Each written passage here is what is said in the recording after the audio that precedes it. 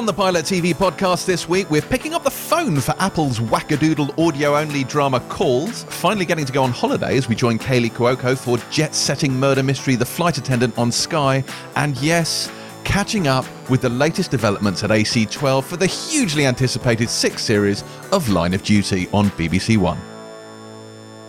I'm James Dyer and welcome to the Pilot TV podcast, a show you will be pleased to hear will not have a wildly overblown Ted Hastings themed Line of Duty intro, as I used that up during my recent rewatch. So you are mercifully spared a repeat of that. I should also say, for those who like me are very spoiler sensitive when it comes to Line of Duty, that we will, as ever, be respecting a strict no spoiler policy for this one, and we will be avoiding almost any plot discussion at all, partly as we're very responsible like that, but also out of respect for the titanium-clad embargo issued by the BBC that restricts pretty much all discussion of the show to Steve Arnott's beard. But then at least they let us see the show, which is more than can be said about Disney and Falcon and the Winter Soldier. But don't even get us started on that one. Anyway, I should introduce my two co-hosts. If you don't know who they are by now, then there really is no hope for you. But for the uninitiated, I am joined by Pilot TV's very own Dempsey and Makepeace, Boyd Hilton and Terry White. Hello. Do you like my incredibly topical reference there? Yes. Good. I'm annoyed that you wore out the Line of Duty references a couple of weeks ago. You think I should have done another one? I think you should have done that. Go on, come on. There's plenty. There's so much there. There's such a mine you can mine. What's the phrase? You can mine. Such a There's mine such a I can rich mine. theme. That's the phrase. There's Rich a rich theme. Well, I of brought stuff Ted to mine. Hastings to the Empire podcast this week for my fact for the three fact structure was in fact that Ted Hastings was in the Phantom Menace. So I feel I'm a bit, I'm on Line of Duty Which you overload. literally stole from the Graham Norton show. Well, actually, yes, I did literally steal it from the Graham Norton show. That's absolutely true. To be fair, I hope though, Chris Hewitt is aware of the fact that you literally just stole it from the I Graham was Norton very show. honest about it. I mean, okay. I stole it from Adrian Dunbar himself, who mentioned it on the Graham Norton show. I think that's allowed. Can I just point out that you're literally saying I've got nothing for this week's podcast because I gave all my good material to the other podcast? Yeah. I see what you're saying. You just said. I see what you're saying. See, it's just by Furious. virtue of the fact that it records the day before, and I just couldn't sit on this for another day. It was just bursting to come out. I couldn't help myself. I mean, even worse, I couldn't help myself from tweeting about it before the Agile Empire you podcast couldn't came out, either. so I Yeah. preempted that as well. Yeah. I'm a terrible showman, I really am. Speaking of which, shall we move on to what we have been watching this week? And I really want to know what Terry's been watching this week. Why, is this a trick? It's always No. a trap. Yeah. It's not a trap. I'm just curious as to whether you've watched one of The Leftovers or maybe watched Friday Night Lights, or one of the many things we've discussed that you're going to watch. No. But Right. I did watch. So obviously, I talked the other week at length about being completely won over by Unforgotten. So I did what I normally do, which is I went and got obsessed and mental about it. So on Sunday night, I put on the first season at like 9:00. And ended up sitting up till 4 a.m. I watched the entire first season in one sitting, as I am, as is very on brand for me. Done the second season in the last week. I've done both seasons, and we're now halfway through season 3. Brilliant. Wow. Okay, that's a week well spent. Yeah. So I was disappointed a little bit by season 2, I've got to say. I think season 1, just the plot actually. Yeah. 1 was a cracker. 3 is turning out to be... 3 is, Yeah, 3 is really good. 3 is brilliant. 3's the dream, but 2 Yeah. I was a little bit let down by the story. Yeah. I know what you mean, yeah. But what a fucking show. And Nick, I know I always bang on about her, but she is just Nicola Walker. What she does, she has that, I love detectives with weird physical tics. Do you know what I mean? Like, there's something off in their delivery, and it's when she connects, there's that moment where she connects with the victim. And in the first one, it was when she stood in front of the evidence board and she'd just spoken to his mum on the phone. And she starts talking about the victim and what has been lost in those who've been left behind. And she has this really weird delivery when she gets emotional. And it's the pacing of her speech goes funny. And oh God, I'm obsessed with it. I'm obsessed with this little bit of her performance, this physicality, this weird physicality she has. I'm obsessed with her. I think she's amazing. If you haven't watched Unforgotten and you are like me, a massive giant idiot, then please just go and watch the first season. You will be unable to turn it off. And thank you both for setting me straight on this. Can you have imagined back in 1994 when you first encountered Nicola Walker, lest we forget, playing the guitar at a wedding in Four Weddings and a Funeral? Remember doing that dreadful number? Yeah. That was what brought Nicola Walker to the world. Oh my God, yeah. I always remember her most as Ruth from Spooks. Oh yeah. Yeah, I mean, she's amazing. But yeah, Nicola Walker's amazing because you know nothing about her really. She's not kind of a celeb, she's an actor. And she doesn't, her roles aren't necessarily showy. They're just so, I mean, the one where she was the detective ghost. You remember? Yeah. She was walking around with a big hole in the back of her head for the entire thing. Yeah. What was that? What was that called, Boydie? Was it called Bridge, I think? Am I imagining it? It was with Baptiste. Like that. It was one word, yeah. It was with Mr. Baptiste. Yeah. I'm going to have to look it up now. Was it Chalk? No. No, it wasn't Chalk. Was it Cows?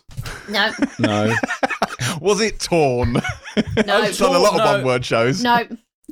I've run out of one-word shows. It was like a place or a thing, and like Boyd said, the bridge. It was like it wasn't River. That was River. River. She was a victim in River. Yeah, okay. River. Oh, yeah. wow. That was, Stellan Skarsgård. Baptiste. Stellan Skarsgård, yeah. I she didn't was know Baptiste's, that. River's partner. on my list of things to watch at the moment. It's one of the things that got recommended to me by listeners. It's not actual Baptiste, is it? No, it's Stellan Skarsgård. Why do I keep calling it I don't know. Baptiste? Yeah, It's hard to because they're a say. bit similar. They're quite similar.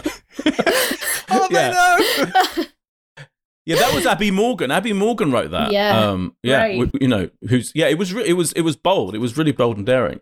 But the reason I thought it was called Bridge because I saw her. How about this? I saw her on Broadway in A View from the Bridge, the production of the Arthur Miller play, and this was the cast: Nicola Walker, Phoebe Fox, Mark Strong, and Russell Tovey. Wow. What a fucking lineup that was. And it was an incredible production. And obviously I went back afterwards and she's an incredibly lovely person as well, just to add. Boyd, what have you been watching? I've been watching a couple of things. I finished Your Honor, which did you watch all of Your Honor? No, I watched about 5 and then I just couldn't face anymore. So I think I really liked it in the end. And I think even though it was way too long, 10 episodes, as we discussed when we reviewed it, quite slow at various moments. Clearly the story could have been wrapped up in probably like 8 minimum, maybe even 6. But in the end, it kind of didn't matter because I think it established such a good atmosphere, such an interesting kind of intense atmosphere. Particularly when it gets into the courtroom, it becomes kind of more of a courtroom drama in after about 6-7 episodes, and I really, really liked it in the end. And just watching those great actors kind of bouncing off each other, I thought was really, really good. So yeah, I finished Your Honor, and it has a kind of a satisfying yet slightly infuriating ending. Not in terms of it resolves things, everything's resolved, but it's really I won't spoil it, but it's got a powerful ending. Give it another go and watch the rest. I think so. Yeah, it's loads of great stuff in it. It's quite dour though, isn't it? Do you know what? It is dour, but but it's still entertaining. It's kind of got it's really gritty and dour, yeah. But because of certain elements, like I would say, Michael Stuhlbarg goes massively over the top. He starts off over the top, and then he goes more and more over the top as time goes on. So it's got elements like that in it, which kind of like. So even though it is dour enough, actually the storyline, and because it gets quite complicated as it goes on as well, bringing all kinds of different strands, it's really. I found it really, really, really enjoyable and entertaining. So I ended up staying up till about 2-3 a.m. finishing it the other night. Yeah, I was really gripped. And Servant, I've caught up on season 2. Remember Servant? Which you all poo-pooed. Well, we had the first 7 episodes, I believe, and Terry reviewed it for Empire and pointed out quite rightly that it went a bit goofy, didn't it? It's kind of like became almost more of a comedy. And I've now finished it. So I think in the real world, it's up to the penultimate episode 9. Right now, as we speak. So 9 came out on Friday on Apple TV. I've watched the final. It's on Apple TV previews, or whatever we call it. And it is. I've gone back to it, and I really enjoyed it. It is goofy. It's preposterous. It is almost more comical than it is horror or whatever it was. But if you kind of accept that it's gone down that route, it is fun. It's camp. ridiculous fun. The stuff that happens there's a big Christmas Eve party lunch that happens in the penultimate episode that is brilliantly funny and over the top and insane. And it just, when it reaches that pitch of over the topness, I think it's at its best. So even though it is being quite funny, and there's a moment in the final episode that marries the fun, the comedy, if you like, with the horror. And I thought it did that brilliantly. Absolutely. And it also was like, that's what they're trying to get at, that it's really funny, this stuff that happens. All I'll say is Betamax video when people end up watching it, and then when you watch it, you're like, oh right, that is the tone. That tone is mastered, I think, in that moment in the final episode. So yeah, I really enjoyed it in the end. So quite how M. Night Shyamalan is going to make 4 more series, which is his plan, is beyond me though. I mean, honestly, what the fuck is he going to do? But I still really love it. I absolutely love it. Okay. I will maybe revisit that again. I don't know. We'll see. I mean, they're short episodes. They are short episodes. Yeah, they're half-hour episodes, and they're beautifully filmed. Like they're still like they're not, again, as Terry pointed out in the review, not as much as the first series, but there are still moments of great beauty in it, and the way the house is filmed. I mean, it's all set in that house still, but there's still moments of where it does look incredible, and it is very cinematic. Does it top the Jesus slice pun? No. Okay. No. It peaked early. Yeah. I see. I've taken on Terry's burden of TV shows this week because, Christ. So I started off finishing my run of The Newsroom, which I'm now through. I have completed The Newsroom, all 3 seasons of that. Has to be said, while I enjoy The Newsroom immensely, it goes steadily downhill as it goes. And obviously, since you hated it from the beginning, Terry, I think you'd have had a difficulty with it. So as I mentioned, the second season I don't think is as strong. The third season, which is only 6 episodes, is the weakest by some margin. I think that is not good at all. It has some terrible episodes. And the final episode is all over the shop. The final episode is a flashback episode. It's lots and lots of flashbacks in it. But they're not like, like when The West Wing, the beginning of season 2 of The West Wing, they have those flashbacks. You find out where all the characters came from, and it really sheds light on it. The finale of The Newsroom has flashbacks to things happened because you know about them anecdotally, and seeing them play out really just brings you nothing. And then there's a musical number in there as well. Anyway, suffice it to say, it doesn't go out on a high. But I enjoyed my rewatch. But then I went straight from that into watching the first 3 episodes of Friday Night Lights, because foolishly I thought Terry might have watched it for this week. That was naive, I know. So I thought, oh yeah, I'll be able to watch that. So I've jumped into Friday Night Lights. Now, obviously realising that Terry is clearly not going to be watching that for the foreseeable future, I'll probably put the brakes on that and see about coming back to it later on. What else did I watch? I watched episode 18 of The Walking Dead, which was the next one in the series, which was a nice Daryl and Carol episode. Lots of nice Daryl character development. It's like I said when we reviewed it, I'm quite enjoying this new sort of minimalist social distancing Walking Dead, where they take these sort of slower, more introspective character-led episodes. I thought it was quite fun. That was a good episode. And finally, last night, I was sitting last night thinking, what should I watch? What should I watch? I need to watch something. I still had a show to review for this episode, but couldn't face it. And I did it. I'm sorry. I know I shouldn't have done, but I have started a Game of Thrones rewatch, and I can't apologise enough, but I have watched the first Game of Thrones, and I feel this is the very beginning of a slippery slope. Oh my God. I'm almost certainly now going to power through the entire series. How many Game of Thrones rewatches have you had already? This would be the 3rd. Oh my God, that's a sickness. There's something wrong with that. That's not right. Oh, I'm loving it. But this will be the first time I've been able to watch it through from episode 1 to the end of season 8, because my previous rewatch was in the run up to season 8. So this will be a complete end to end watch through. Looking forward to it. Oh, James. Yes, indeed. James. Oh, look, Terry's listening after having written how many emails over the past few minutes? I am not writing emails. Lies. I am not. I can tell because you have an email face. You have a very specific face you pull when you're doing emails. No, I think that was mesmerised by your Game of Thrones rewatch chat. By your compelling conversation, James. Yeah.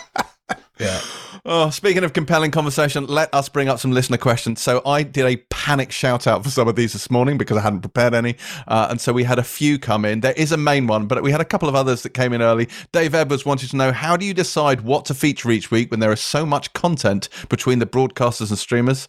We have a WhatsApp group specifically for this, in fact. And there really isn't, actually, weirdly, that much some weeks. Yeah, some true. weeks we are scraping the barrel. But well, if you think about it, it's like we want 3 brand new shows, or at least returning shows each week. So that is actually asking quite a lot. So it's not normally, it's happened, but it's rare that we've had to drop something for the sake of, being able to fit it in the show. Batilda asks, every time I listen to the podcast, I wonder, how do you have time to watch so much TV every week? Do you forego sleep? Do you have a wall of TVs so you can watch several shows at once? Now, Boyd watches several shows at once, but other than that...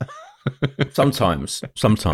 I wouldn't watch 2 like scripted shows at the same time, but I might watch a football match on my TV and watch like a drama on my laptop. I mean, that might happen. No. I mean, not all the time. But I can still, if it was an Arsenal match, I'd fully focus on the Arsenal match. But there are football matches at the moment on pretty much every day in lockdown. And so it's just constantly on. Football's just constantly on as a background to my life. And then, I will watch I might watch a new show, a scripted show on the laptop and just have the football on as a background thing. So that does happen. I mean, it is challenging, I have to say, especially if you want to watch more than one episode, or there's feature length stuff, tends to be some late nights and early mornings, because obviously Boyd watches a fuck ton of telly for his other job, and me and James watch films for our other job. So there's a lot of watching shit going on. There is a lot of watching shit. And obviously I have to fit in rewatches of shows I've watched before. So Exactly. Yeah. So much to be done.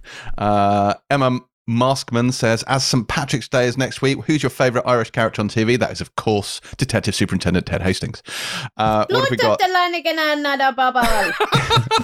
Is not what he sounds like. Jazaloo90 asks, with the vast back catalogue on Disney Plus, Star, etc., have you revisited any older shows you adore? Well, I think I've answered that question already. I like the way you're answering these questions. I know. I think I've answered that question already. All right. This one from Hugo N. Terry. What is the best show about fighting back against the patriarchy?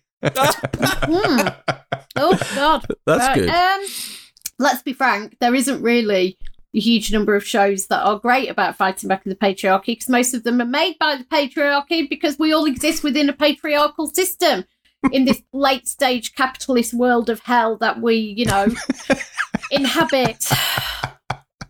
But something like Handmaid's Tale, which is very difficult to watch, because obviously the context for it is that women have been hugely oppressed, turned into cattle, essentially, baby making machines who have no independence or value or worth beyond that. But obviously what then happens out of that, and the way that those women fight back, is very powerful and very moving. But you will notice that a lot of shows don't really seek to dismantle the patriarchy.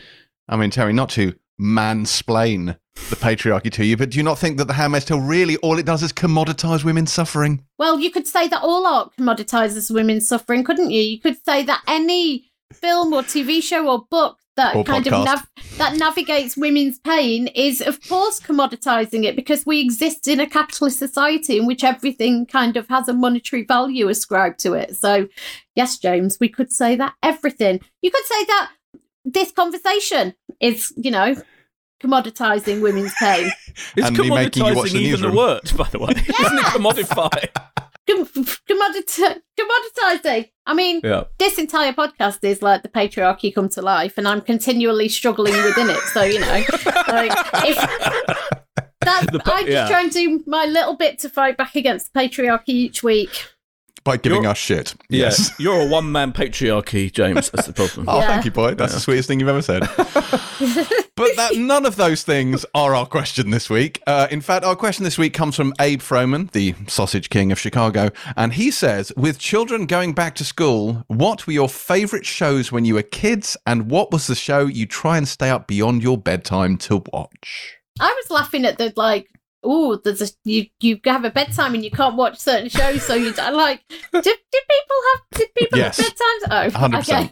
Well, so I was watching like Scum and The Craze, and so there wasn't really anything that I wasn't allowed to watch or was past my bedtime. It's really funny. But what I did watch as a kid, Scum. I think I've mentioned the raccoons before. I was obsessed with the raccoons.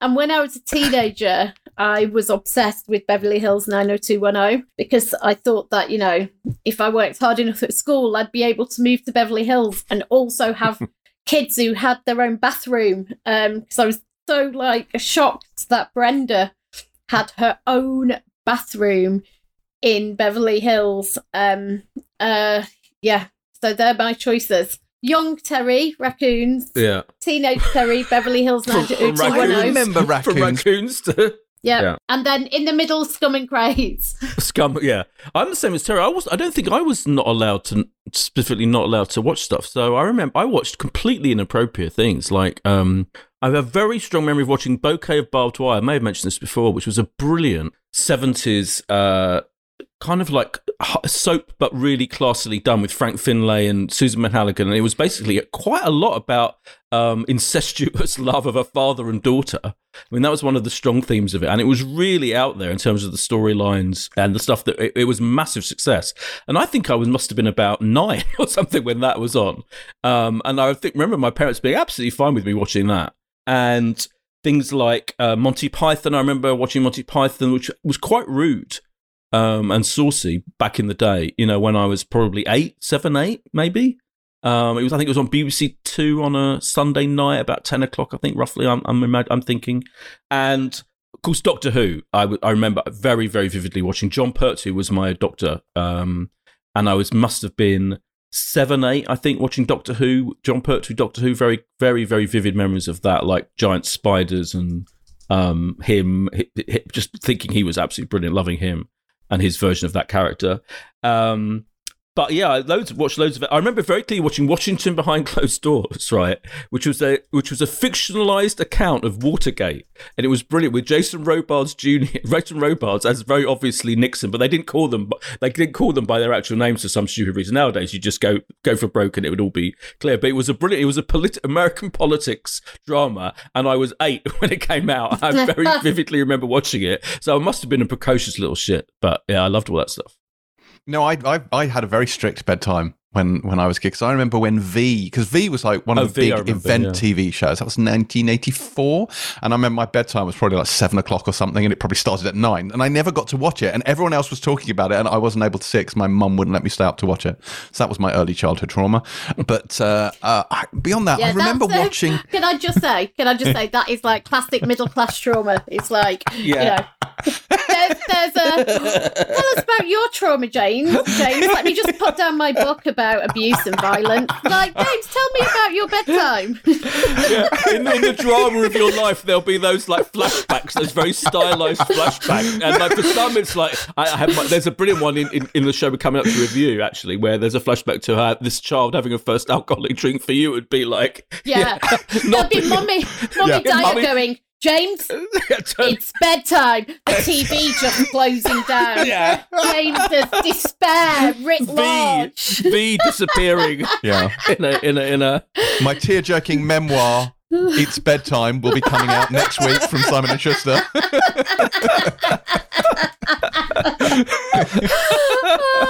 Oh, brilliant. Yeah.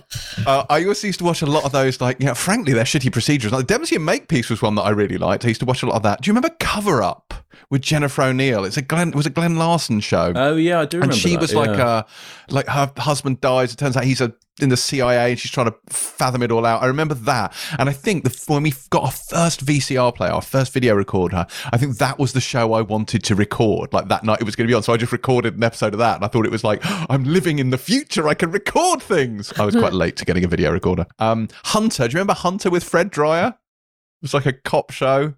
That was another one. No. Used to watch a lot of that. No. Dallas Dynasty and the Colbys. I used to watch with my mum. Yeah, same.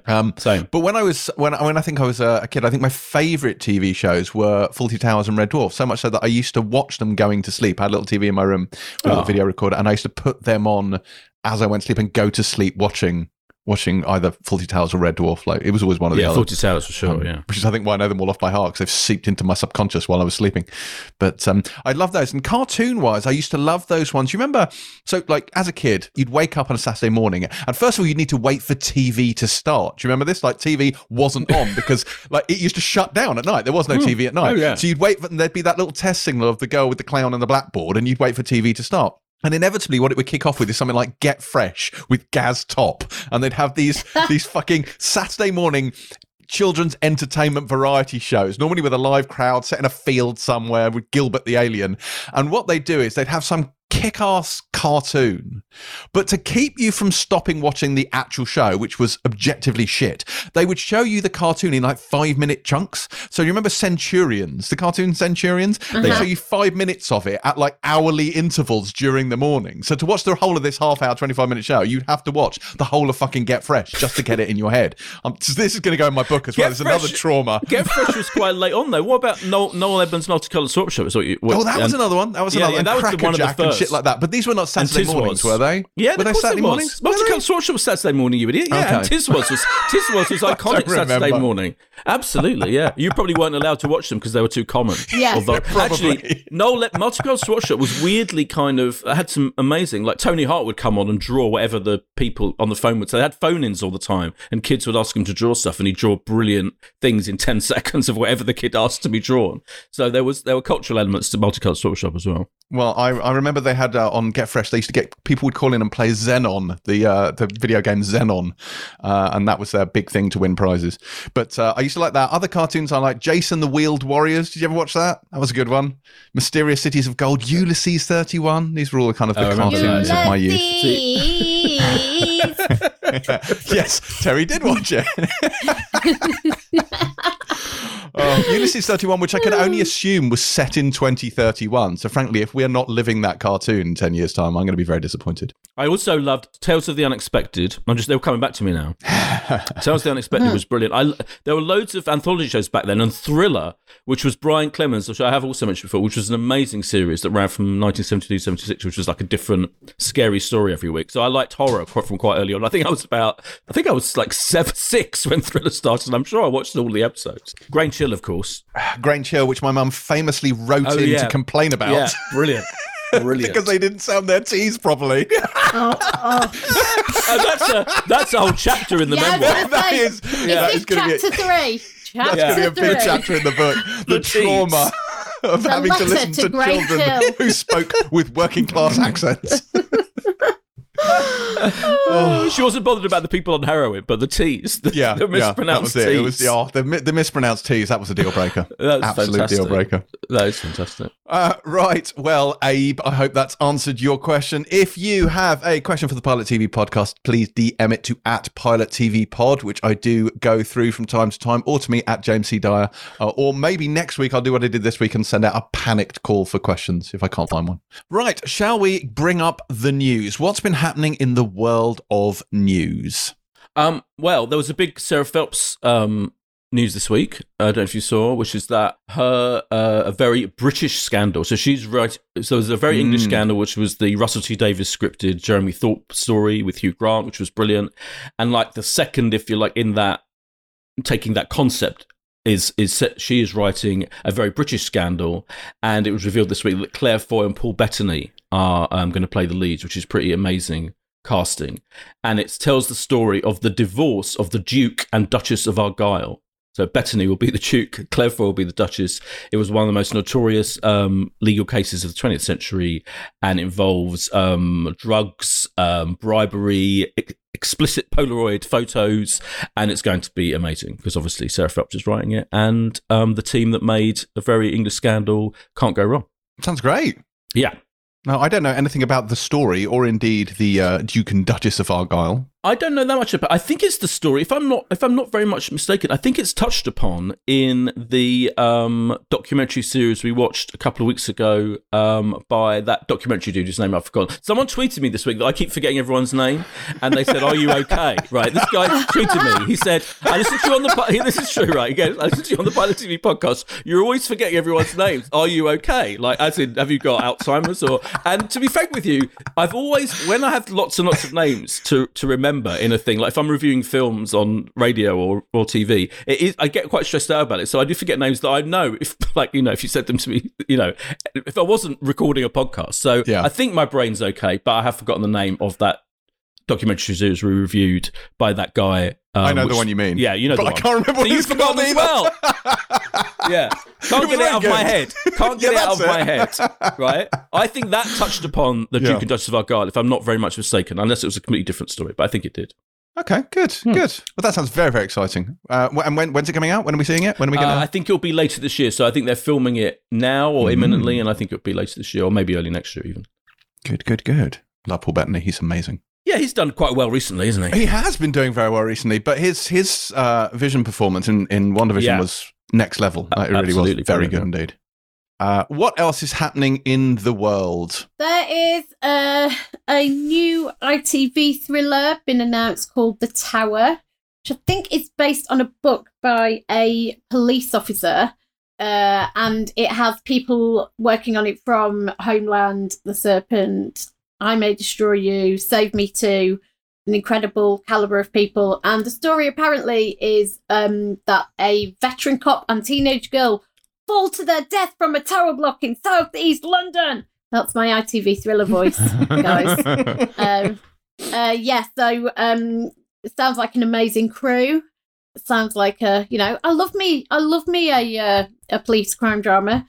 So 3-parter apparently coming this spring and casting news soon. Did you see the Stephen Knight's next project and cast announcement for the BBC? So Stephen Knight of Peaky Blinders fame, his next big project is, I feel, slightly unlikely. Of course, you're a huge fan of his Apple TV show C. Yes. You are the Frankly, fan. I would like him to focus on that, but sure. Right, well, he's not focusing on that, unfortunately for you, because he is adapting the book SAS Rogue Heroes, which is Ben McIntyre's book about the formation of the SAS in World War II. And people love SAS shit. There's a Noel Clarke produced film about the SAS, isn't it? I think arrives this weekend on Sky Cinema. I'm sure it'll be huge. People love these things, but the cast is pretty impressive for this. I mean, as it would be, because Stephen Knight, BBC, Connor Swindles from Sex Education, Jack O'Connell, Alfie Allen, Sophia Boutella, Dominic West, etc. So yeah, really good people, and it's going to be an epic BBC One series written by Stephen Knight. I don't think you're ever going to see season 2. I think you'd be lucky. No, I don't like to break it to you. No. In fact, am I going mental? Didn't I read somewhere? Hang on, I'm going to Google this right now. I could have sworn that I saw or maybe I dreamt it, that C had been preemptively renewed for season 3 ahead of the season 2 debut. But it could have been a dream. I don't know. That's definitely one of your dreams. You think? Yeah. You can recount it in the end of your memoir.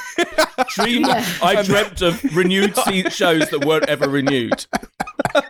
I think we all know C is the greatest thing on television, and it needs to be renewed for a 3rd season. Yeah. Did you see that Russian Doll 2 has started production? Yes. And Annie Murphy, Schitt's Creek's Annie Murphy, is joining the cast of that one. Yeah, that is exciting, yeah. Yeah, that was a good show. It feels like it's been a very long time. When did Russian Doll air? God. It must was be it a couple 2 of years ago? Yeah, it was a while, wasn't it? Yeah. That's taken a while to get. Yeah, it's taken a while, yeah. I want to talk about something that you're going to say isn't news, but is absolutely news and is telly news. The Harry and Meghan interview, were... How big were the ratings, Boyd, for 11 ITV? million. 11 million. Yeah. 11 million viewers. I mean, and obviously it's completely dominated the news all week. But I'll tell you what it made me, apart from, the British press are horrendous and the royal family are horrendous and the racism on display makes me despair. Apart from that, didn't it make you, miss the art of the long-form TV interview? Do you know what I mean? Because obviously everything now is about sound bites and it's about little kind of aggressive exchanges and about trying to get something, trap somebody in a corner and get something out of them. And it's all about having those little snippets you can put on Twitter and on social and get people riled up. And actually, think about TV interviews of old, whether it was like Diane Sawyer or, when they used to interview massive names and they would have a 45-minute, hour-long conversation. And you get a completely different thing when it is a proper conversation, when it's not about a gotcha, it's about a genuine kind of long conversation that kind of follows an arc and has actual kind of moments of somebody listening and asking questions. So everything else is all the other shittery and fuckery aside, it really just made me kind of miss those miss those TV interviews. Yeah, I guess you're right. And I wonder whether, I think it's a symptom of TV. I mean, British TV particularly. Actually, they kind of still happen more in America, I think. Yeah. But British TV, you're right, it's really rare to get an in-depth interview. And even like half an hour is the max you'll get, even around the election, when they were doing big set-piece interviews. You'd rarely get more than half an hour. So it always feels really rushed. I always feel, those things are such. But I wonder whether podcasts is where those conversations happen, isn't it? It's like those long interviews. That's where that. But the other big TV moment, the Piers Morgan walking off GMTV, or whatever it's called, Good Morning Britain, as I call it, with Alex Beres, the weatherman, essentially. Yeah. That was genuinely like something out of the morning show. Or, and then the way they reacted the next day after he quit with the two women, obviously exactly. two women, the statement she read. Exactly. Which, it was literally, incredible. I'm sure there were a couple of lines in there from Jennifer Aniston's speech. Exactly. It was so much, and it is like... Yeah, it was an incredible moment where they basically forced Piers Morgan to be confronted by someone who disagreed with him, quite rightly pointing out his bullshit, and it was an unbelievable TV moment. So yeah, it was TV news, even though James is looking glossy-eyed. I've stopped listening. I'm sorry. Are you aware of any of these things even happening, James? Do you peripherally? Peripherally. Have you heard of Meghan Markle? Yes, vaguely. I enjoyed Suits, so. Oh yeah. But yeah, no, I did not watch either of those things. Although I do think Piers Morgan is a colossal bellend, so not sad to see him go. That's However, correct. I would like to say to both of you, ha ha, See lands early season 3 renewal at Apple TV Plus. I didn't dream it. It is real. It will be coming out of the memoir. That is an actual thing that's happening.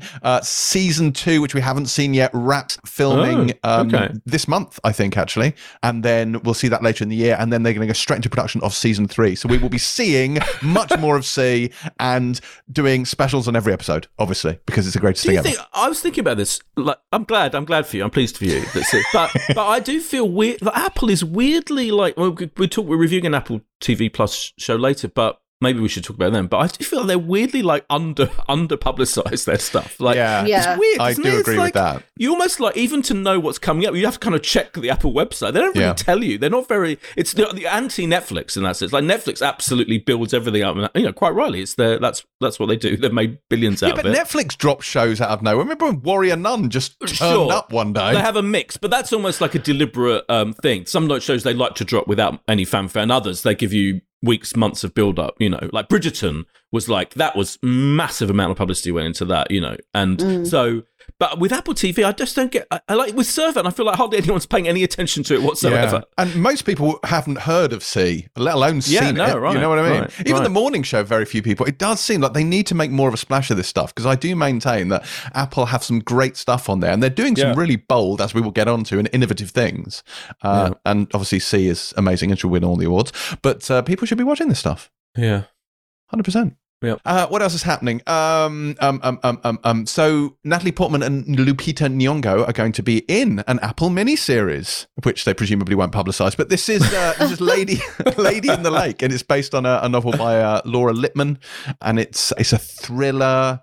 And I don't really know much more about it. Oh, yeah, here we go. Here's a synopsis for you. It takes place in 60s Baltimore, where an unsolved murder pushes housewife and mother Maddie Schwartz, which is Natalie Portman, to reinvent her life as an investigative journalist, and sets her on a collision course with Cleo Sherwood, which is Lupita Nyong'o, a hard-working woman juggling motherhood. Now, as we can all sound, that sounds pretty good. I think we can all agree it would be significantly improved if they transplanted that plot into a future where, say, everyone was blind. But, assuming that's not the case, we'll just get on with this. Yep. Dakota Fanning is going to be. It's been cast opposite Andrew Scott. Thank you, Andrew Scott. Thanks, that guy tweets me. Boy, are you all right? Yeah, I think I'm okay. Yeah. In Ripley, the Showtime adaptation of the Patricia Highsmith Ripley novels, as in The Talented Mr. Ripley. Yeah, thanks. Yes. Hang on. Why does this warrant a Terry Wu? Because I'm feeling a bit lethargic because of my medication. So I just thought in my head, you need to do something to get your energy levels up. So I decided to scream. It's not just that you're a massive, talented Mr. Ripley fan. You just thought you'd woo. Okay, fair enough. Carry on. I think he deserves a woo. I'm a massive Andrew Scott fan, even though I forgot his name just now. I love that guy. What's his name? Yeah. I love him. He's brilliant. The guy, him with the face. Nate, he actually told me about this show. He's really excited about it. And he said the scripts are incredible, and they have to wait till it's all sunny in Italy or wherever they are to film it, and it's going to be good. Yeah, Ripley. Cannot wait. Anything else? Or are we done? I feel we're done. There's probably something massive that we've missed, but let's move on anyway. Let's skip straight ahead to this week's reviews. And we begin this week with The Flight Attendant. This one is based on the novel by Chris Bojalian, and this aired in the US on HBO Max last year. If you've ever watched The Big Bang Theory, then you'll probably be familiar with Kaley Cuoco, but she proves that she's capable of far more than, frankly, the limited character of Penny allowed in this quite quirky murder mystery in which she plays flight attendant Cassie, who wakes up after a big night out in Thailand next to Michael Husband's bloody corpse. Boyd, did you... What? I'm trying to think of something. Did you have... Good flight! Did you have a good flight? Did you touch We're down? crowdsouring terrible puns now. Yeah. Yes, Boyd, did you have a good flight with this? That's terrible. I did actually. Yes. It's a weird one because this is a story about a murder at the heart of it. Kaley Cuoco's character, Cassie, wakes up with this guy she's met fairly recently on the flight. He's in first class. He's handsome. He's played by Michelle Huisman off Game of Thrones. Is that how we're saying it? That's now? how I'm saying it. Yeah. And she is what James Dyer would describe as a hot mess. This character, Kaley Cuoco's character. She likes to drink. She likes a fella. And why not? And she's kind of quite proud and out about that. Her lifestyle, it seems great fun, but she does wake up. This is the premise. It's not a spoiler. And he is dead, brutally murdered next to her in bed. But the whole tone of this show can only be described as jaunty. It's quite comic. Even so, I think the clues are in the title sequence. Is this stylized animated thing that might befit more an out-and-out comedy show. The tone of it uses split screens and lots of trickery. The music is positively jaunty and almost comical. And it's kind of played for laughs, a lot of it, and why not? You know, it's a black comedy in that sense. Yes, there's a murder at the heart of it, quite a grim, brutal murder. But and then she keeps imagining him coming back, and she talks to the character who's been killed. So it's got that kind of thing going on as well. So it kind of employs every trick in the book to tell this story that I think is pretty much instantly compelling and instantly gripping. I really want to know. I do want to know what happened to him and how. And as it goes on, I've watched 3 episodes. By the 3rd episode, you start to be aware that there's a bigger thing going on, entangling lots of different characters other than just her. It's got a brilliant cast. Rosie Perez, and I love Rosie Perez. She's like her best mate, seemingly, for the airline where they work. Zosha Mamet from Girls. I fucking love Zosha Mamet, and she is brilliant in this as her best friend and lawyer who ends up having to help her legally for various reasons without wanting to spoil anything. And honestly, I could watch Zosha Mamet in anything, but she's phenomenal in this. She played Shoshana in Girls, and she was I loved her in Girls, but she's so brilliant in this. Her kind of almost like dismissive way that she has with her best friend, who's everything she's done has been ridiculous. All her behaviour is terrible. All her decision-making is appalling.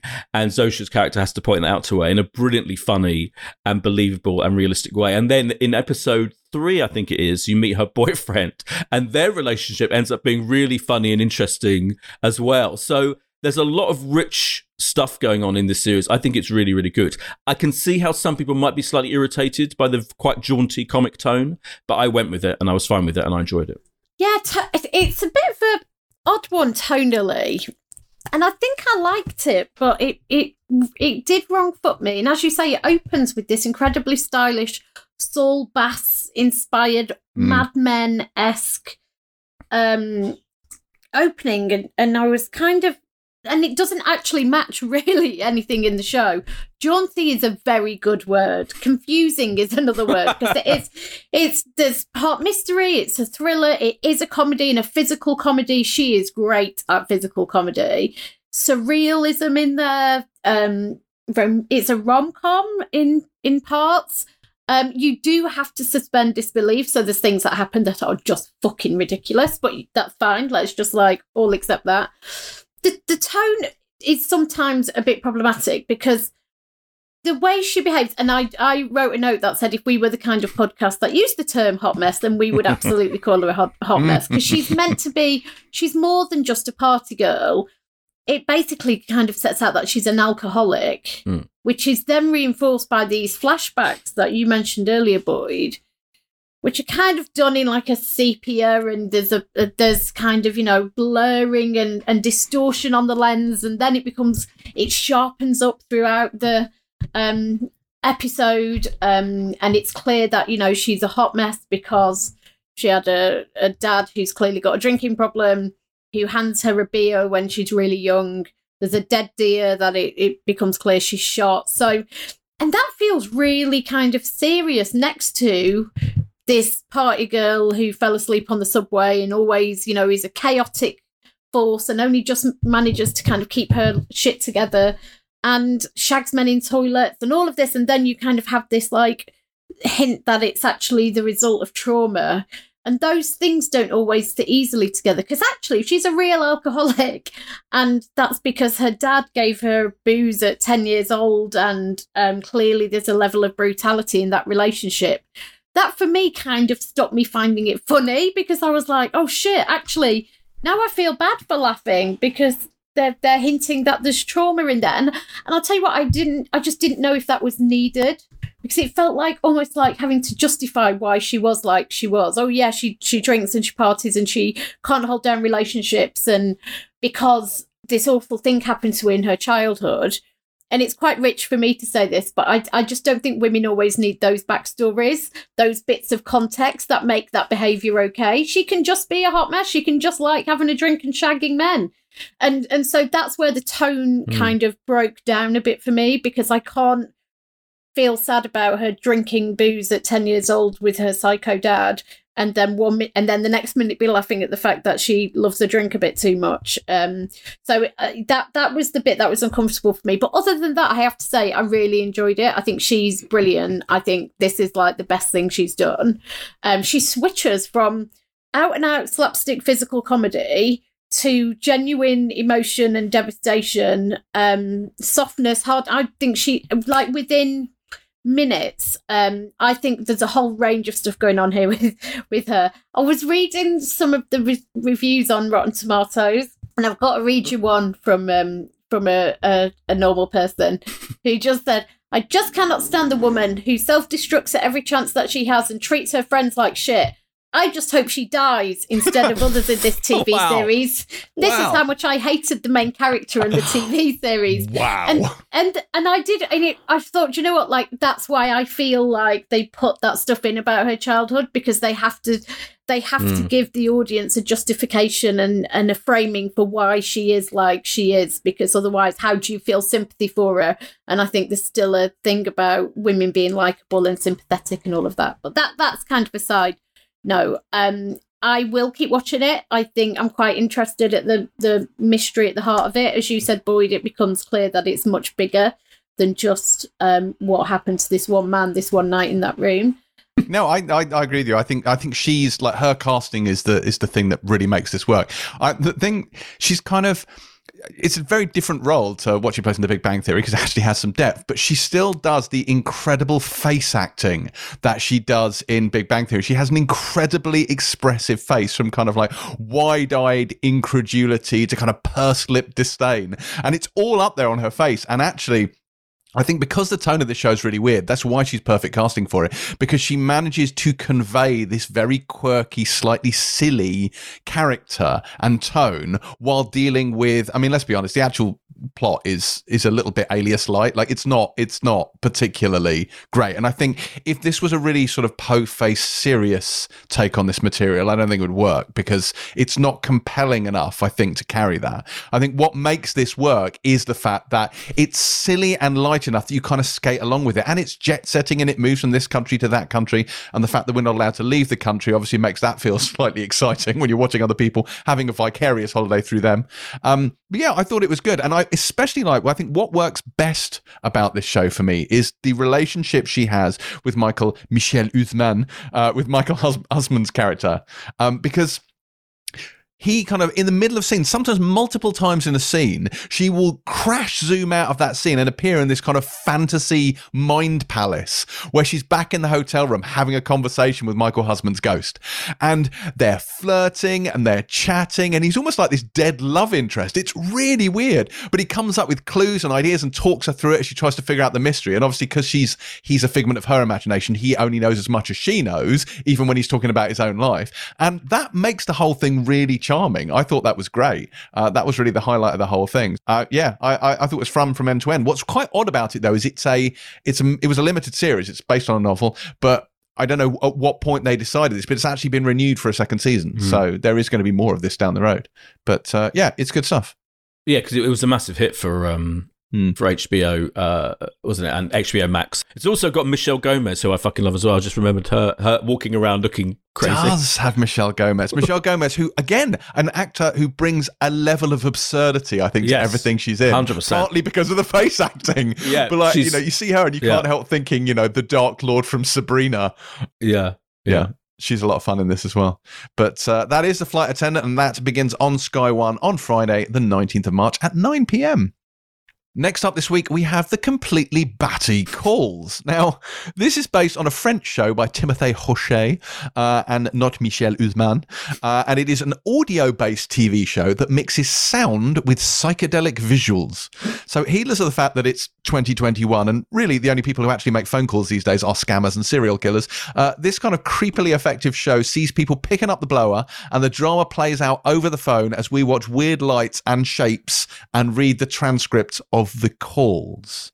There are some notable names actually to listen for in some of these episodes.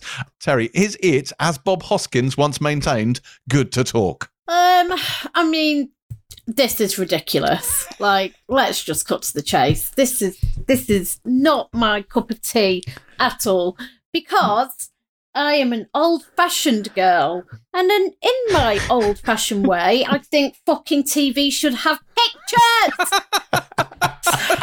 This made me furious. I've got to tell you, I was livid watching this. I was livid at the director. I was livid at Apple.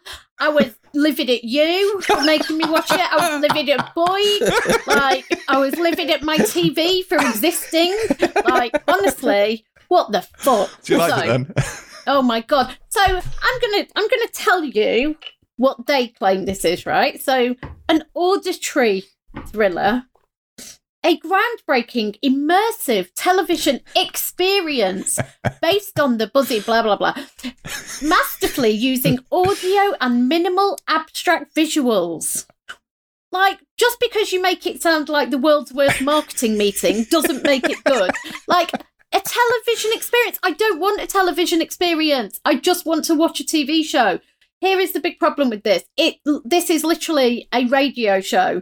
So the brilliant thing about radio, if I listen to The Archers, which I don't because it's shit, I want pictures. But if I were to listen to The Archers, then, that's what I turn my radio on for. I expect it to just be audio. That's the deal. It's radio. If I'm going to listen to a podcast, it's audio. That's the deal. Excellent. When I watch my TV, I'm expecting a picture. So just because you take away the big thing that makes telly doesn't make it groundbreaking. It just makes it annoying and actually completely unsuited to the medium. That aside, I'll tell you a bit about it. So this started life as a short film by Timothée Hochet. I think my French was very good then. Très bon. Très bon. Oui. They weren't real words. And he was then contacted about making that into a 10-episode TV series for French telly. And then when that went out, he was contacted about doing the same for a US version. They say that this is essentially the same as the French version, with kind of minor differences in terms of names or locations, but the gist of the stories is exactly the same. And the idea is that even though they are kind of standalone episodes, that they are all linked, and characters will appear in future phone calls, and essentially they're all kind of linked to each other in some way, and it basically all relates to the end of the world, which is cheery. As you alluded to, James, there are some massive names involved in this. So Pedro Pascal, Rosario Dawson, Lily Collins, Aaron Taylor Johnson, Aubrey Plaza, written and directed by Fede Alvarez, Evil Dead, Don't Breathe, obviously a horror director, and there are definite horror influences on this in terms of the writing, the way it's performed. It's bordering between horror and thriller, I'd say. Now, look, the episodes themselves, it's not that, the delivery, I can't comment on the performance because it is literally just audio. And it's not that there's anything wrong with that. It's convincing. I think to prepare filmmakers listen to loads of 911 calls, and they're trying to recapture that sense of authenticity and kind of the gaps you fill in when you can't see what you're hearing. So the way our imaginations and our minds do create our own images when those gaps exist. I understand that philosophically, but it still doesn't work because it's fucking telling. So there's nothing wrong with the episodes themselves in terms of the writing or the storytelling or anything. It is just dramatically unsuited to the medium. So, and they differ in length. Some are 14 minutes, some are 19 minutes, some are more compelling than others. Each has a kind of a mystery at the centre of it. I just cannot get over it. And I kind of hate the fact that it's being touted as this kind of big step forward when it so fundamentally works against the medium that it's for. I find that really, really, really frustrating. Really, really, really frustrating. I found it very unsatisfying. I don't listen to radio plays for a very good reason. If I did listen to radio plays, then maybe this would be a good one to listen to. I philosophically do not understand the point of it. The abstract kind of, whatever they are, the visuals you see, spiking and I've spent ages going, oh, maybe there's some meaning in that shape on the screen, just trying to put some visual significance on this, and I think I was just making it up in the end because there's nothing really there. So no, I found this incredible. No, just no. Actually, I really found this frustrating. I found it kind of arrogant, quite honestly, and I think this is totally Emperor's New Clothes.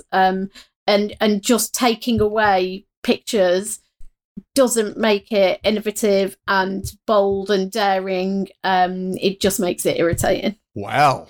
Boydie. What? I had a thought experiment in the middle of listening to, whatever you call it, this series, which was, what if, they've got all the people that Terry named, all the famous people, all the famous voices. Every voice is someone famous. What if there was just, Brian Johnson...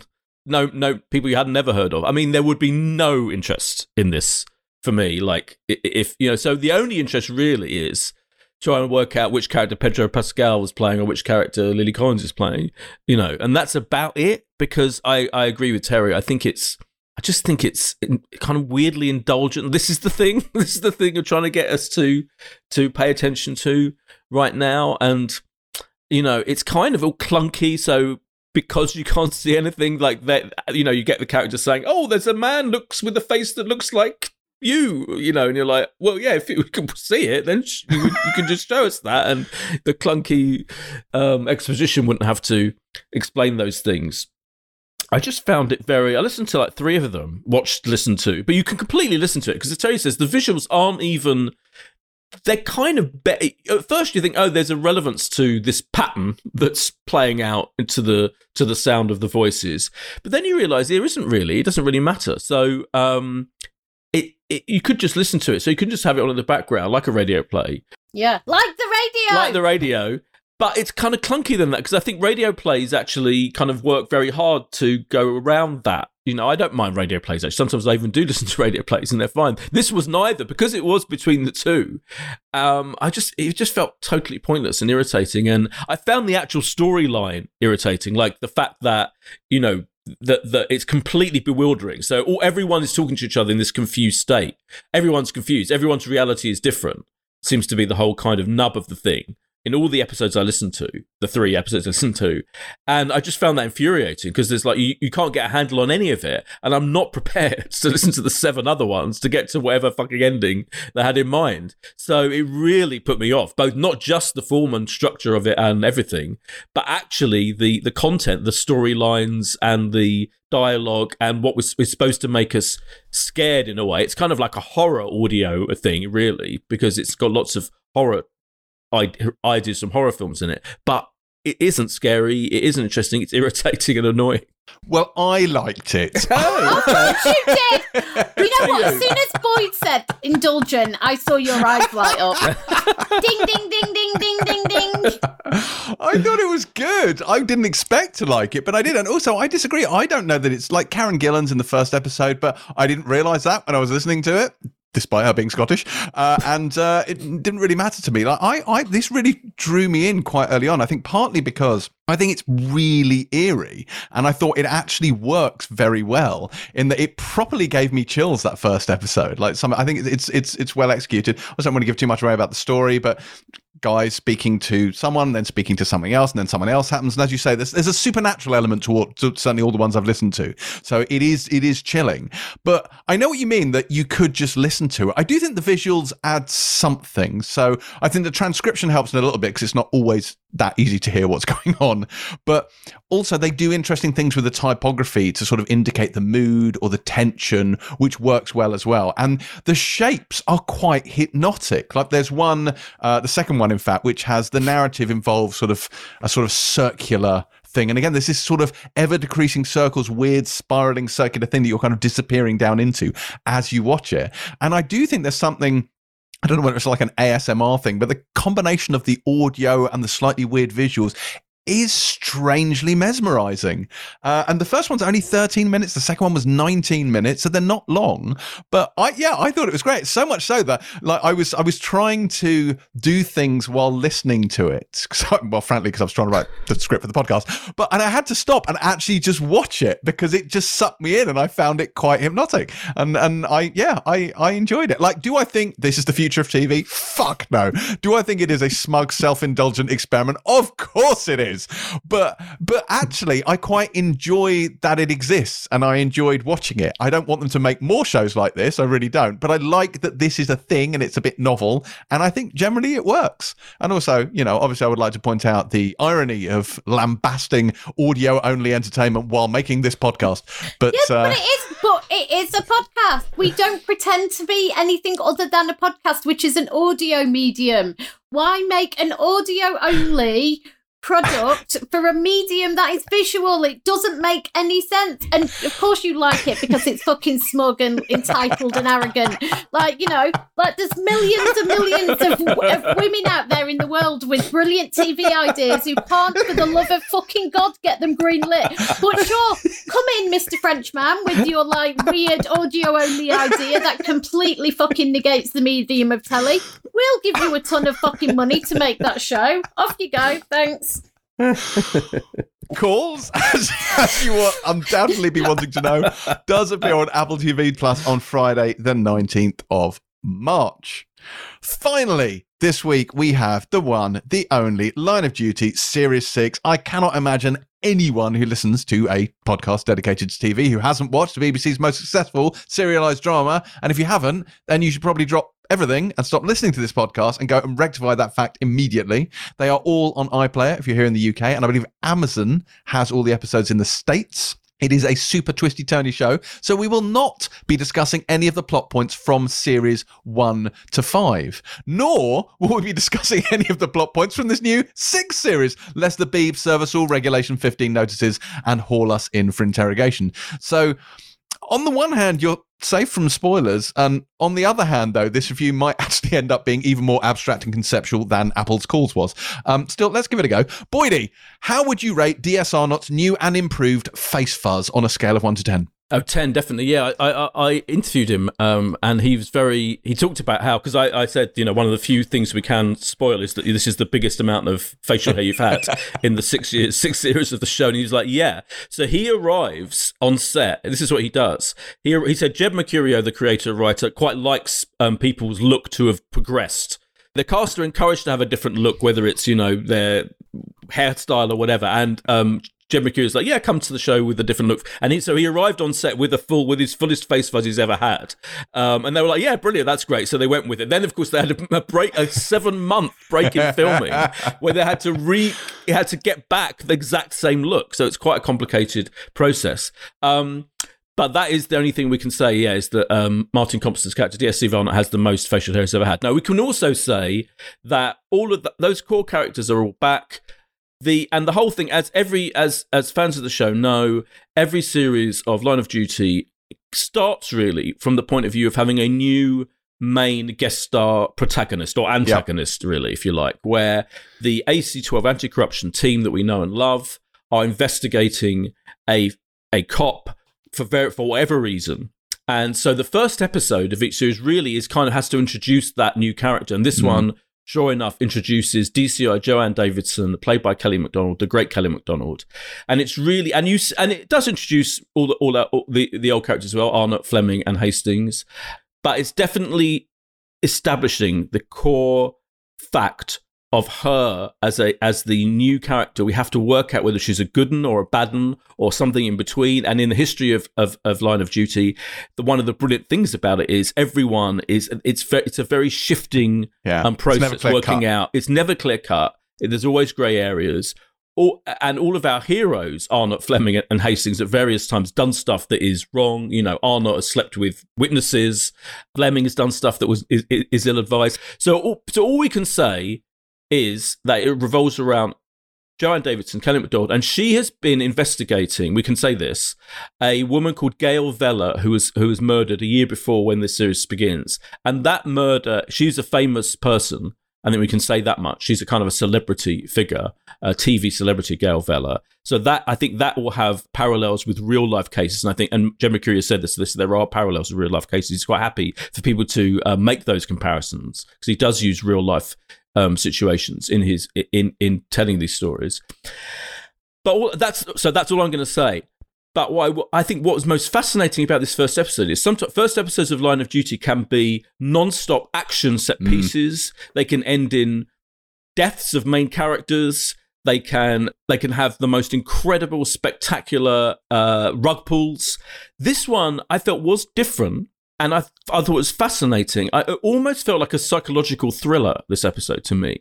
Like, I think the tone of it and the pace of it and the focus of it felt quite different and new. And I think Jed McCreary was always looking at ways to keep because it is a format. It is definitely like it's a formula, but he's always looking at ways of keeping that fresh and different and vibrant. And I feel like that's what he did brilliantly for me with this opening. It was different. It felt different to all the previous series openers. Even within the context of introducing us this new character. And she is, by the end of the first episode, she is already an incredibly fascinating, three-dimensional, rich character who you're not sure about, and you're fascinated to know what the fuck's going on with her and why the fuck she's done various things that are revealed in the course of this first episode.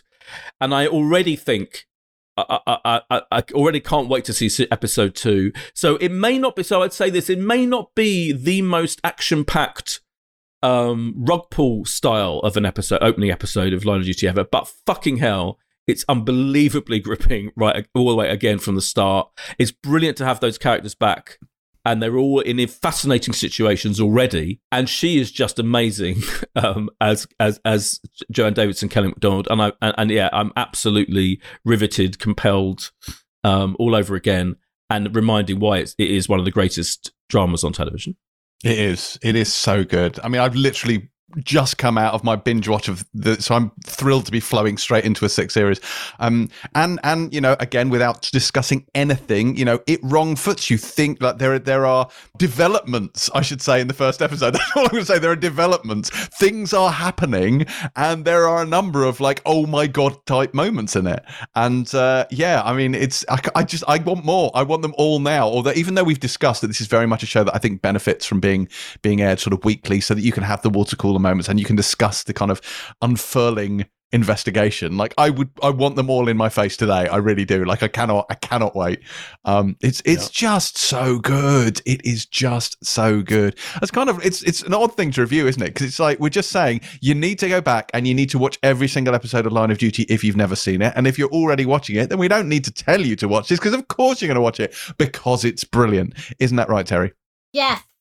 It does, and I agree with Boyd, because it does open on this kind of operational set piece, which is quite traditional for Line of Duty, but it then quietens down quite a lot. And I was waiting for the next big explosive thing to happen, because that's the way it's always been set up. I was really expecting a massive reveal or a massive piece of action, and it doesn't come in the first episode.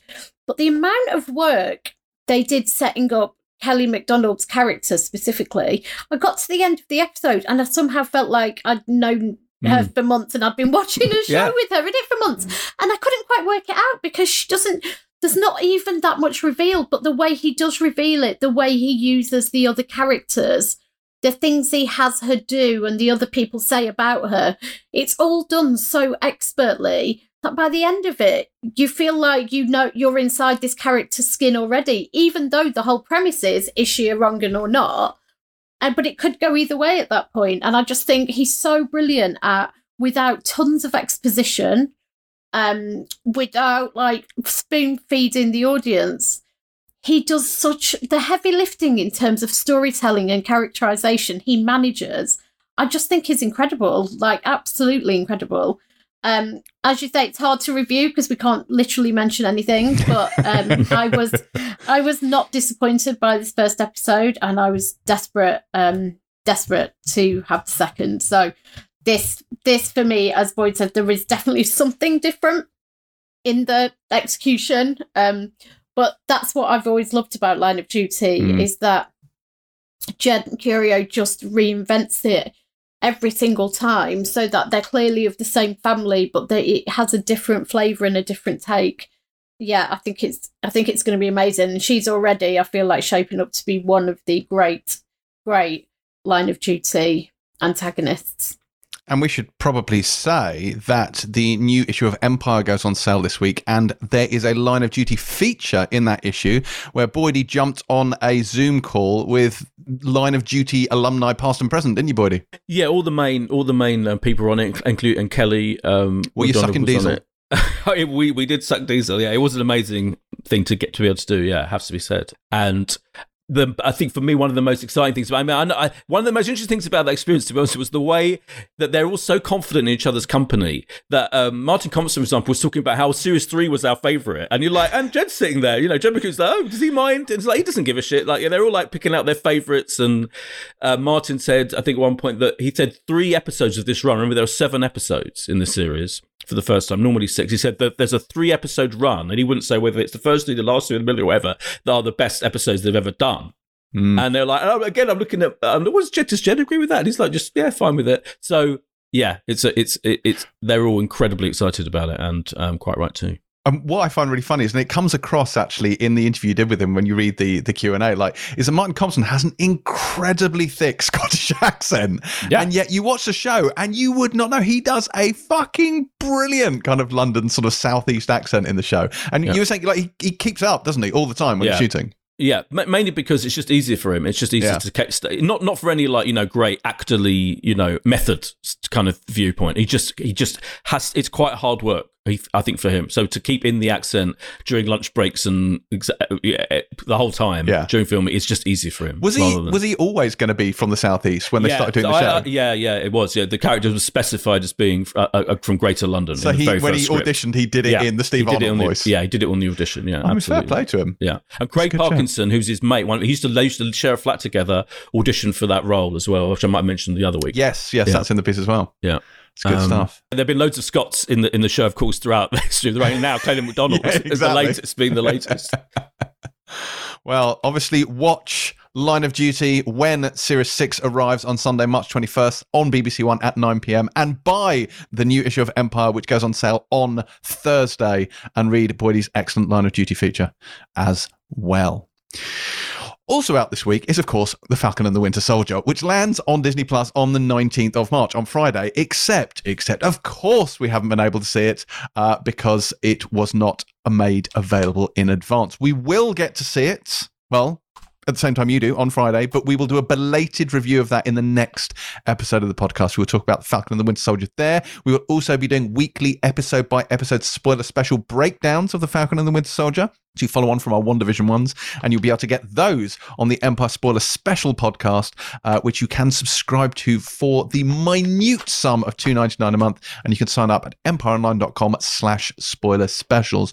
Worth it, if for nothing else than to hear our rendition of the Marvel fanfare each week, which has involved chickens, kazoos, guitars, and helium, actually, in the most recent one.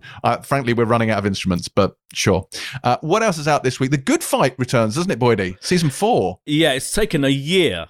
It's and mad, I have to isn't say, it? I mean, Channel 4, get your fucking... It's on More 4 for a start. It's not even on main Channel 4. It's on More 4, their kind of, offshoot channel. Why it's taken a year to put it on is beyond me, but it has, and it does arrive on Thursday, 9 o'clock on More 4. And the good, what's the other thing? The Good Doctor.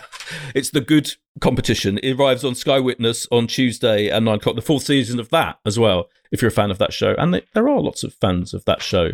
There's a couple of Netflix shows as well. Sky Rojo is a new Spanish crime series from the Money Heist gang, which is going to be quite exciting. Exactly, Casa de Papel, my favourite. That starts on Friday the 19th. And there's a YA kind of ice hockey drama called Zero Chill, which I think is a great title. Oh my God. Yeah. That starts on Netflix today on Monday. And that's, yeah. So I think that's pretty much it. Can we just mention The One, because we didn't get to review it last week? The One. Dreadful. Can we just take the time to point out how shit it was?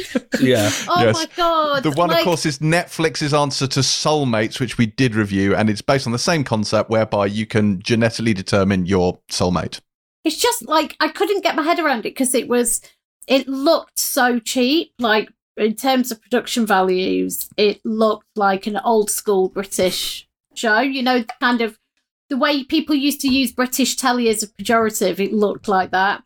And the performances, I was just dying. Like, I have to say, though, I did watch 3 episodes on the trot going, this is terrible. Let's watch another one. This is still terrible. Let's watch another one. There's something weirdly compelling about it. Like, there is. A pizza, like a bad pizza that is going to, like, make you put on half a stone, but you just can't. This is quite the analogy. Yeah, you can't help yourself. Yeah, it reminded me of that. Do you remember What If, which was the... Yes. Cheesy, Batty What If. Batty, cheesy. That was quite basic visually as well, I seem to remember. Like, for a big Netflix show. I mean, not quite as... This one is quite basic visually, has to be said. But it's stilted. It's quite stilted. As you say, the performances are all over the place. All over the place. Some of the dialogue. And yet... Actually, you kind of carry on watching it, and it's weirdly like the compared to Soulmates, which takes the idea of of finding your soulmate via technology and runs with it and explores it in every single different way. This is almost like half the time it's barely even interested in that. It's basically like a corporate conspiracy thriller that could be about any corporation, really. Half of it. And then I think it's, then there's all these other supporting characters that are using the technology and it's ruining their lives, as it does in Soulmates most of the time. So it is a weird one, yeah. But I same as you, I was like 4 episodes in and I was like saying how shit it was. Well, that's definitely not the pick of the week. I think we can all agree what is, though. Line of Duty, yeah. Line of Duty. Yes. I'm not even going to attempt to comedically say it's called, because it really isn't. It is Line of Duty Series 6. Watch it. Watch all the others. Watch them. And that is all we've got for this week's show. Now, as ever, we'd love you to shower us with 5-star ratings on whatever podcast platform you prefer. And if you wanted to write to your MP and get them to spread the word about the show, then we wholeheartedly encourage that as well. We are all up in the interwebs on socials at James C. Dyer, at Boyd Hilton, and at Terry_White. Do be sure to join us next week for our slightly belated review of The Falcon and the Winter Soldier on Disney+, as well as YA Sherlock Holmes series The Irregulars, which is winging its way towards Netflix.